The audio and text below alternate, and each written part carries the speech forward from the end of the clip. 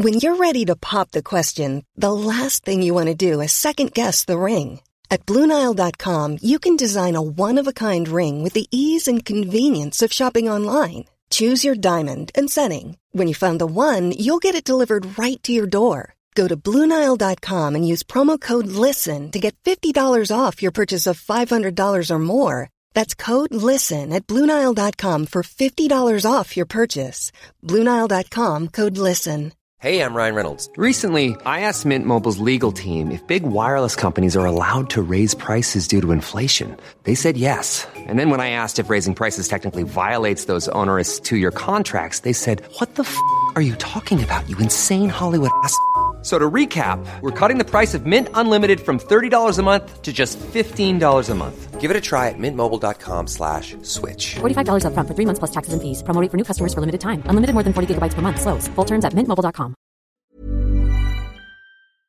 New Scientist Weekly is brought to you in partnership with the Financial Times. The FT brings you stories that matter, not only in the world of business and finance, but also covering stories in science, technology, climate change, and more. Find out more at ft.com. Hello and welcome to a special edition of New Scientist Weekly. I'm Rowan Hooper, I'm podcast editor at New Scientist. And I'm Penny Sarche, New Scientist news editor. Today we're going big on the coronavirus. We're going into the biology of the virus, what we know about its spread, what we can do now to minimise the impact of the outbreak, and what the knock-on effects are likely to be.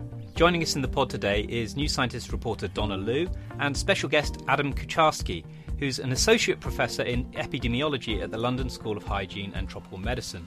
By a weird coincidence, Adam has just published a book about the spread of disease called The Rules of Contagion. But first, Penny, you're going to update us. Right, so as of the 5th of March, there's about 95,000 cases of coronavirus worldwide. Of those, 80,000 are in China. We've seen that the cases have really sort of plateaued out now in China, so it's really slowing down there.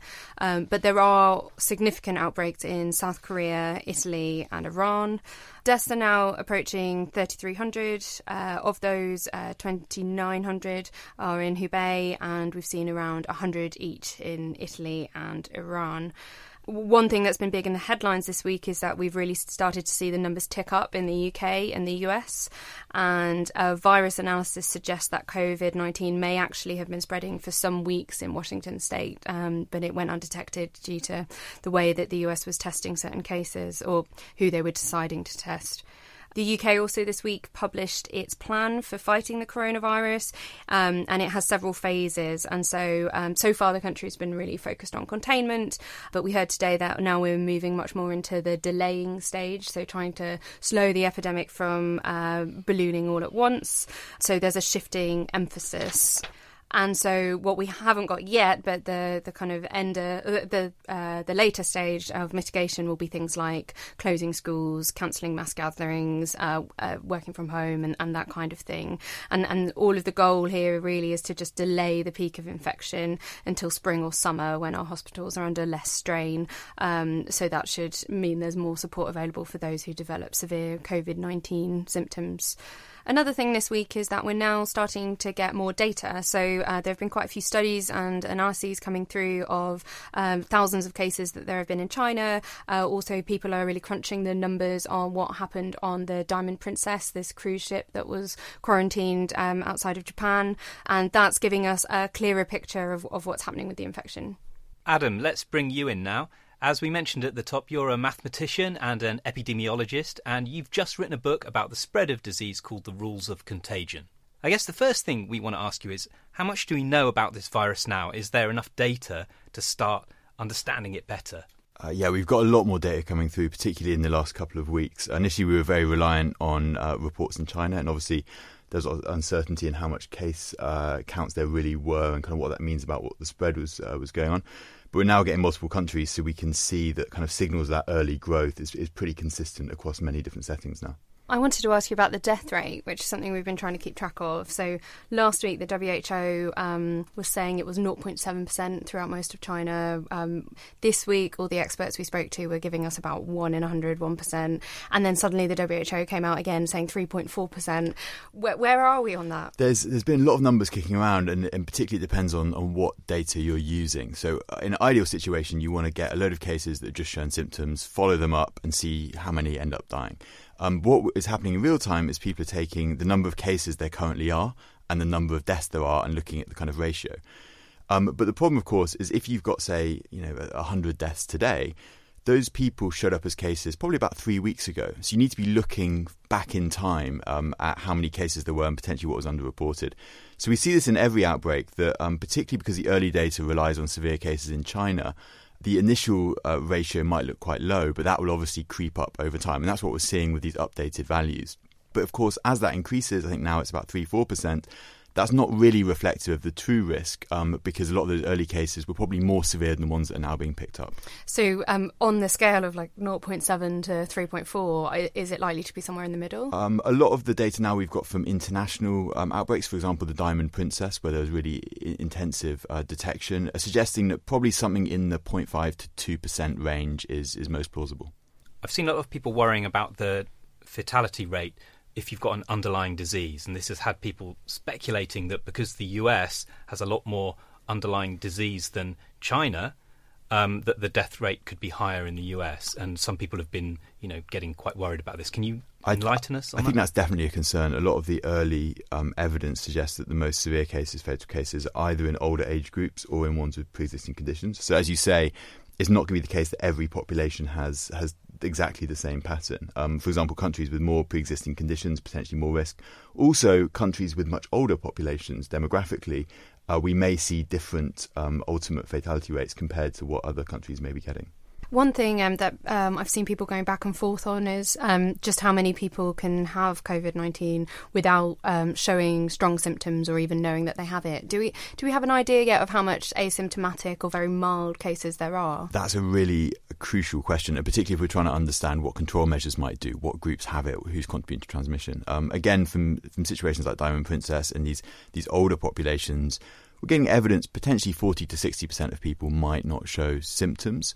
But the challenge, of course, is working out in younger groups. And I think until we have these kind of population-wide studies that look at how much background infection there was, it's going to be really tough to work out what those numbers are in younger groups. Do we have any idea why, in the people who do get COVID-19, there's such a wide variety in the severity of their cases?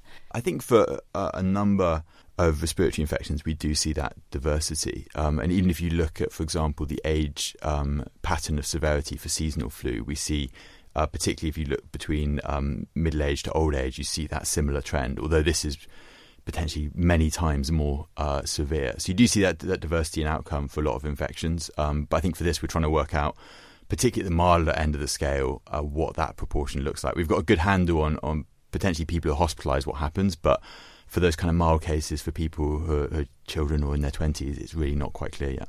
Going back to your day job, as it were, can you tell us how you measure how infections spread? What do we know about this one? So one of the key values we use is what we call a reproduction number. So this is for each case you have, on average, how many more cases are they spreading it to? And that gives us a really good estimate of how transmission is changing over time. For example, we had a study just out that shows that in China, in mid-January, each case was on average infecting a couple of others. And by the end of January, after all these control measures went in, that probably dropped by about half. So it kind of almost slowed the epidemic to a plateau in that 1-2 week period.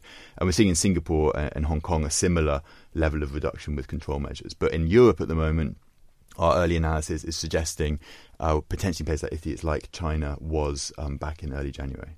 But that goes to show how effective the control measures can be at slowing the spread. Exactly. Certainly in China, in Hong Kong, Singapore, those containment and control measures seem to have had a huge reduction in transmission. Working out exactly what's done what is a really big challenge because there's been a whole range of different things, social behaviour, school closures, other kind of quarantine measures. But it does seem that if you have those very dramatic changes in interactions, you can reduce transmission, which intuitively makes sense if it's spread between interactions. One thing that's really caught my interest this week is how you decide which cases to test and which ones you don't. And it looks like the US policy, that they may have missed community spread for 6 weeks or so. How do you decide who you should test and when? One of the key things early on is if your definition of cases is very narrow. For example, early definitions of cases were people who had a travel history to Wuhan, for example. So you're only going to be looking for those individuals and potentially you're going to miss contacts or other people who've been exposed in other ways. So particularly in the UK, for example, we've seen the extent of testing early on is really on the scale of what's going on in Italy and South Korea. But we've got far fewer cases because we've been more extensively looking for potential infections. I think you have this problem early in an outbreak that if you're not looking for something, you're definitely not going to find it. We've seen this week the UK is starting to move away from the sort of containment phase into the delaying or slowing it down phase. Does that mean really that the UK and many other countries really are going to get the epidemic? It's just a matter of how quickly and when now? I think it's likely in the UK that we've got some transmission going on. There's been a number of cases, not a large number, but a few who are not linked to transmission chains that suggest that's happening. And certainly in the US, there's a lot of evidence that there's undetected transmission. I think once that happens, contact tracing in small numbers is very manageable, but once those numbers increase, just the amount of effort required and the benefit of doing that decreases very dramatically. And moving to that kind of slowing down mitigation is going to be more effective at changing the shape of the outbreak. And just a question that I know a lot of people are wondering about, businesses, holidaymakers, the Olympic Committee. Do we have any idea when this is likely to peak globally? Like, how long is this going to be going on? It's incredibly difficult to say at the global scale because obviously it very much depends on countries and what restrictions and what's going on there. But I think within, say, a city or a small area, if you have this kind of outbreak that's uncontrolled, because of the growth rates we're seeing, we'd probably expect a peak in the order of 3-4 months. So that's something that's uncontrolled. Of course, if you have somewhere like in China or other areas that have very dramatic control measures that flatten the outbreak, that could potentially prolong the epidemic, but it would have the benefit of reducing that kind of maximum demand on healthcare. One thing that I've been talking about with friends and colleagues is a lot of people have been asking just how worried should we really be if 80% of cases aren't severe? Is this just a cold that's sort of sweeping the globe, or why is everyone getting so up in arms about it? What would you say to that? I think this is many times more severe than flu. One of the things to emphasise with these average severity estimates is there's a huge skew with age. So it might overall be relatively low if you're in your teens, 20s potentially. But people who are in their 50s, 60s onwards, we're looking at far more severe outcomes. The other thing worth noting is that there's lag, potentially about 3 weeks, between cases becoming ill and deaths. So if you get to the situation, as some countries are, where you're seeing a lot of severe cases and deaths, that suggests you have a huge amount of uncontrolled infection. And by that point, it's very hard to make those control measures. So I think we need to think now when we're seeing initial cases appear, rather than further down the line where it gets far more severe. And do we actually know what the incubation time is now between catching it and showing symptoms if you do show symptoms? For most people, the estimates are in the sort of 5 to 7 day range. There's obviously a bit of variability. The one reasons we have this 2-week quarantine in some countries is that's the sort of upper bound of what might be plausible. But most people within a week would probably show some symptoms if they are going to. Is there anything that's keeping you awake at night at the moment? What's really worrying you at the moment? I think one of the most concerning things, and certainly the big transition in people's attitudes in the last week or two, has just been the extent of undetected transmission that can happen. I think particularly what we're seeing in some areas where the first case that's appearing is a death. If you do a rough calculation, say it took about 3 weeks for that person to die after appearing as a case. So 3 weeks ago, that person appears as a case. Say 1 in 100 people die. So 3 weeks ago, there were 100 cases. And it's had 3 weeks, potentially doubling every week. So you're looking at hundreds, if not 1,000 cases that have been completely undetected. That's incredibly concerning if that's happening in multiple areas. So when in a country like the UK, for example, might we expect that schools start closing down, we all have to start working from home if we can, and that kind of really wide-scale shutdown type stuff that we've seen in Hubei? I think it's really going to depend on where we are in the outbreak. We're not at a stage yet where we've got huge numbers of cases. There may well be some undetected transmission, but it's not on a huge scale at this point. And because a lot of these measures do have a social impact and an economic impact, I don't think it makes sense to be doing them when there's not a need to. We may well get to the stage where government advice is encouraging dramatic changes in daily routine. And I think at that point, people need to take that on board. But certainly don't be making those really kind of cumbersome changes to your lifestyle when it's not at the point you need to yet. And so what will be the sort of sign to the government when to make that call? How will they know it's the time to move into that mitigation phase? I think they'll be looking at a number of factors. So it won't just be simply looking at case counts. One key value is how many of the new cases appearing aren't linked to things we know about. So a lot of the new cases that appeared in the last couple of days had travel history to Italy. It was very clear where they got infected. But we did have a handful of cases where it's not clear. And for example, when that proportion gets larger and it's clear that more of our outbreak is undetected, for example, when genetic evidence suggests that we might have multiple clusters of transmission happening, all of those things would feed into a decision that we're probably at a point where containment's less effective. One thing that I know there's a lot of interest in is whether the warmer months, when the Northern Hemisphere gets spring and summer, whether this will be like a seasonal flu and stop spreading. Do we have any idea whether that will happen? It's not clear yet how strong that temperature signal is. One thing that could potentially make a difference is obviously school holidays. In 2009, in the swine flu pandemic, we saw a big decline in transmission over the holidays, and it resurged in the autumn. But that brings up the issue of how important are children. In that flu pandemic 2009, children were more susceptible than adults, which probably amplified that signal. So it may well be in the epidemic we see some effect of school holidays in the summer, but maybe not to the magnitude it was in 2009. Speaking as an Antipodean, as the Southern Hemisphere moves into the winter months, could we see increased spread or I guess difficulty in detecting COVID-19 versus, say, the regular flu season? I think the interaction with flu is certainly making it harder currently in the Northern Hemisphere because a lot of these symptoms in the early stages aren't particularly distinctive. An additional concern is just the burden on health systems. That flu season, you have a lot of people with respiratory infections in hospital. And that's one of the reasons, certainly in the Northern Hemisphere, we're hoping that we'll be able to slow it to get out of this period of the year. It's interesting you said that children were more susceptible to swine flu, but they seem to be less susceptible to COVID-19. Have we got any idea why that is?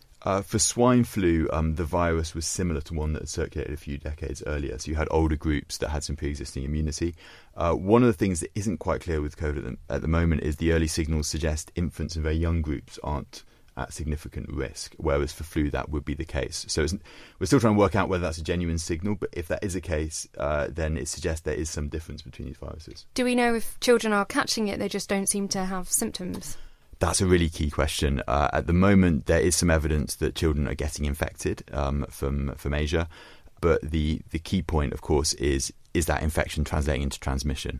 I saw a news article the other day that someone, I think it was in Hong Kong, had passed the infection onto their dog, apparently. Is kind of this interspecies transmission something that we might expect, or is this just a one-off case that we probably shouldn't take too much stock of? So I don't think all the details that have emerged yet, but certainly for other outbreaks we've seen. I think in Ebola there was a case of transmission to an animal, but really there's very good evidence this virus is transmitting efficiently between humans. So even if there is this odd transmission to an animal, I think we've got more than enough to worry about in terms of the human-to-human spread.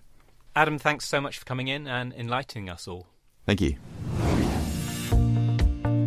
Time out. Today's episode is sponsored by the Financial Times. We're living in a world of innovation and fragmentation. The FT identifies the stories that matter, like whether a green society can keep consuming, and looking at which technological trends will shape the decade. We all know we have to do something about the climate crisis, but it's a bit more tricky figuring out exactly what that is. So I was drawn to an article in the FT, How to Heal Our Planet, highlighting 4 new books on climate change, which come up with tangible answers. I read an article in the FT this morning about a woman in China who was almost sent to quarantine because of a faulty infrared thermometer. Authorities in the country are using them to see if people have coronavirus, and it's a really fascinating read. Keep up to date with the FT to find out more. The Financial Times is your trusted guide to the new normal. Join the debate at ft.com. Now it's time for Life Form of the Week. This is usually when we big up a life form that we think deserves more love. But this week it's not one that's particularly lovable. That's right, it's COVID-19. Yeah, we've heard a lot about the infection and what it's been doing worldwide, but what about the actual thing itself? Yeah, so if you scale it up, imagine a big balloon made of fat, and covering the balloon are these projections. These are protein projections, and they form a corona, a crown around it, and that's how it gets its name, a coronavirus. And the spikes of protein on the balloon, these are the keys that how it locks into the cells in our airways, the epithelial skin cells in our airways, and tries to sort of wheedle its way in. Inside the balloon is a very, very long length of RNA, so not DNA. This is RNA. This is the single-stranded version of the genetic material. Coronaviruses have very long genomes, and usually this makes them quite vulnerable to mutation because it breaks up quite a lot when they're replicating. But so far, the mutation rate of the COVID-19 virus doesn't seem to be very high, and that's a good thing because it means the big fear with viruses normally is they mutate and become more deadly, but this doesn't seem to be happening with the COVID-19 virus. Although I guess it also means it won't evolve to be milder and sort of fizzle out as the opposite. It might mean that as well, yeah. What happens is the virus sticks to a cell in your lung and forces its way inside, and then it uncoats, so the kind of balloon pops kind of thing. The RNA comes out and it hijacks the machinery of the cell to make copies of itself. So the RNA comes out and it starts instructing the host cell to make more bits of balloon coating and more bits of stuff that it needs to make more viruses. And then it assembles the whole thing together, and all these little baby viruses then just get coughed back out into the world to go and spread some more. The other interesting thing about the virus is its size. So it's a large virus. It's about 120 nanometers in diameter, which doesn't sound very big, given that human hair is 75,000 nanometers in diameter. But for a virus, it's big, and that makes it quite vulnerable to soap. So it's quite easy, actually, to inactivate this thing. And the action of soap on this fatty balloon, when you wash your hands, if you wash your hands properly, can deactivate the virus. We say deactivate the virus, we don't say kill it, because it's arguable that the thing's alive in the first place, and there's a big argument about the definition of life, and this is a kind of guilty secret that lies at the heart of biology, that we don't have a good definition of what life even is. This is a big problem for NASA when they go to Mars and they want to look for life, because no one can actually agree what it is. Well, anyway, we've picked it for our life form of the week. Yeah, well, I bent the rules a bit. Without taking away from the human impact of this outbreak, let's now take a look at the impact that such an epidemic could have on the global economy and what that might mean. Donna, you've been looking into this. So there have been concerns about a potential slowdown for weeks now, but last week global markets crashed. At one point, about $5 trillion were wiped off the markets. The week's decline was actually the biggest since the global financial crisis in 2008. A report by McKinsey recently suggested that businesses should prepare for either a recession this year or a global slowdown, with the potential for a quick recovery looking like the least probable option. Oxford Economics, a UK research firm, also predicts that if a pandemic lasts for 6 months, it could knock $1.1 trillion off expected global growth of GDP. The projections are quite dire, and institutions have responded accordingly. The US Federal Reserve announced an emergency interest rate cut on Tuesday, and the Hong Kong Monetary Authority has also followed suit, essentially with the aim of preventing a recession. The World Bank also announced on Wednesday a package of up to $12 billion for countries who are trying to cope with the impacts of an outbreak. I guess it's also, as you mentioned, Penny, important to keep in mind that these are people's livelihoods on the line. It's businesses that are unable to stay afloat financially or forced to shut because of quarantine. Given how rapidly coronavirus has spread internationally, it's unsurprising that we've seen a spate of cancellations of different major events, including the Mobile World Congress in Barcelona, the London Book Fair, and Google has announced that they're cancelling their quote-unquote physical version of their I.O. event, which is a big developer event that normally happens in May. And the growing concern now is whether the Tokyo Olympics will be affected or postponed. As we've been trailing a lot in New Scientist, this is a key year for climate and environmental treaties. And for action on climate change, and how's the virus going to impact on that? Well, this is a major worry because 2020 is a very big year for these events. There's a couple of major ones taking place, one being the Convention on Biological Diversity. It's a meeting where the UN and heads of governments get together to set new targets to protect animals and plant life globally. It was planned for October in Kunming in Yunnan province in China. Convention organisers have officially said that it's still going forward, but there has been talk of it potentially being relocated to Montreal or Bonn. Whatever happens, it's really vital that this does go ahead because the Aichi targets for biodiversity conservation expire this year and they're up for renegotiation. These targets aimed to halt the loss of biodiversity within a decade, but unfortunately, countries have been failing miserably in meeting their targets.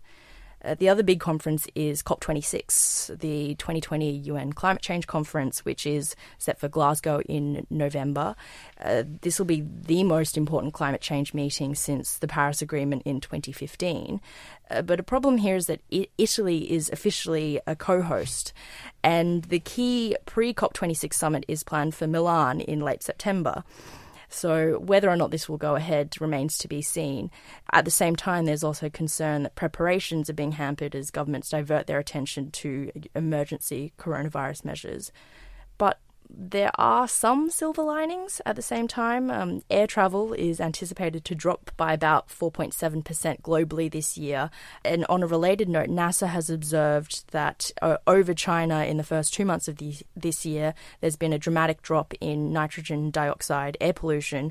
And this is largely because of the factories that have shut down during the lockdowns. On Wednesday this week, the European Commission also put forward the European Climate Law, which would make the target of net zero carbon emissions by 2050 legally binding for all its member states. The law is part of the European Green Deal, which includes a €100 billion package to help fossil fuel-dependent countries transition to greener technologies. I guess the tricky thing with things like the decline in air travel and that kind of thing, or any declines in manufacturing and pollutants, is that in the short term that looks quite good, but we don't know if in the long time the effects of having a recession, the global priority could again become about pulling the world out of a recession and not actually facing up to action on climate change. So I guess at this point we just don't really know. Exactly. In the short term, it looks like a good thing, but it's so uncertain as to what the future outcome will be. Now's the time that we find a science fiction example of something happening in the real world. And given that we've got a special edition about the coronavirus today, I'm guessing there's some virus link here, Rowan? Yep, today's Sci-Fi Alert is about the crossover of a virus from animals to humans and its rampaging spread throughout the population as depicted in the Steven Soderbergh film Contagion. Possibly this is a medical thriller, not really a sci-fi film. If we wanted a pure sci-fi film, we might do 28 Days Later, and that was like a zombie virus or a rage-inducing virus. But anyway, Contagion, it was praised by scientists actually for the way it depicted what happens in an outbreak. And as we've been hearing from Adam, what scientists have to do to learn about viruses. The scientists in the movie find it hard to culture the fictional virus called MEV1. And we hear a lot about how many times people touch their face. So there's real world stuff that we're hearing about now. The movie starts with Gwyneth Paltrow's character catching the virus and inadvertently spreading it around, and it shows authorities scrambling to trace all the people she's been in contact with, again just like we've been seeing with coronavirus. In the movie, the scientists discover that the virus has crossed from bats to pigs to humans, and it's actually based on a real-life virus called the Nipah virus. But there are lots of big differences. In real life, the Nipah virus has a very high death rate of 50 to 75%. In the movie, they put the death rate at 30%. And with coronavirus right now, we're looking at a much lower fatality rate, less than 2%. We think it's going to stabilise that. In the movie, things get completely out of control. There's a lot of societal panic and entire cities are shut down. Chicago gets shut down. And the resolution comes with vaccine development, which is probably not going to be the ultimate resolution with coronavirus. Yeah, hopefully we'll get a vaccine maybe within a year, but that will be helpful once the virus has already spread around the world, just to help control it in future. Yeah. A couple of other things I really like about this. The military ask if someone's weaponized bird flu, and Lawrence Fishburne just looks at them and says, someone doesn't have to weaponize bird flu. The birds are doing it. That's ridiculous. The birds are weaponizing it. And the tagline is, no one is immune to fear. Oh dear.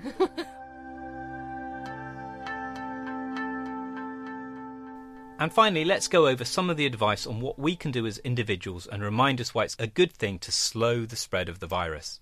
Yeah, so if I was going to ask you what the internet's latest obsession would be, what would you say? The unlikely candidate, I think, would be hand washing. Yeah. And as a hygiene freak, this is really great that finally everyone is really sharing my interests. So I've been looking a lot into hand washing this week. You can't move for jokes on social media about the songs you're supposed to sing. Out damn spot. Yeah, all the things that you can do to make sure that you wash your hands for long enough. So, Rowan, what was your favourite one? Mine was out damn spot. Lady Macbeth's soliloquy about getting the blood off her hands. That's for thespians. Go through that. Feel very appropriate, but maybe quite hard to remember. I know a lot of people who are sick of singing Happy Birthday twice while they wash their hands. So lots of jokes about this, and politicians really are going quite hard on it. They keep telling us it's the most important thing that we can all do to stop the spread of the virus. But is it? Is that true? Yeah, so I find that hard to believe. I mean, if you're going to talk about the most important things, I would say maybe don't travel to an area where there's a major outbreak. If you're ill, stay at home. If you have to go out and about, cover your coughs and your sneezes. On my personal priority list, those would all be on the top. But hand washing is an easy and inexpensive thing to tell people, so politicians have really gone in for it. Hand washing just sounds like good hygiene. Is there any evidence to show that people aren't doing it normally? Does it take a global pandemic for people to wash their hands? Yeah, so this is something that there have been quite a lot of studies on where like researchers will set up a camera and they'll sort of observe how often people wash their hands after the toilet. These kinds of studies always make me feel quite queasy. So I looked up one yesterday in New Zealand. It found that 87% of people wash their hands after using the bathroom. That's actually better than I was expecting compared to some studies that I've seen, but only 72% actually use soap, and soap is important. And on average, people wash their hands for only around 8.5 seconds, which is much less than the recommended time. Yeah, I've tried yesterday and I couldn't find a source for where the 20 seconds evidence comes from. So listeners, if anyone knows where that comes from, I'd love to know what the evidence is. I'm Penny Sarchet on Twitter. But that is the really strong recommendation, is that we should be doing it for much longer. And the reason you want to wash your hands thoroughly and effectively is that you're using soap to destroy the viruses that are susceptible to it. Like you mentioned, Rowan, coronavirus is one of them. But also you're just loosening everything up on your hands and giving it time to then get washed off of your hands when you're using the water afterwards. And then the important thing after that is that you really should dry them as well, because while your hands are still wet, they're still susceptible to picking things up. And so paper towels are recommended over air drying, because that takes longer and it's not quite as good for that.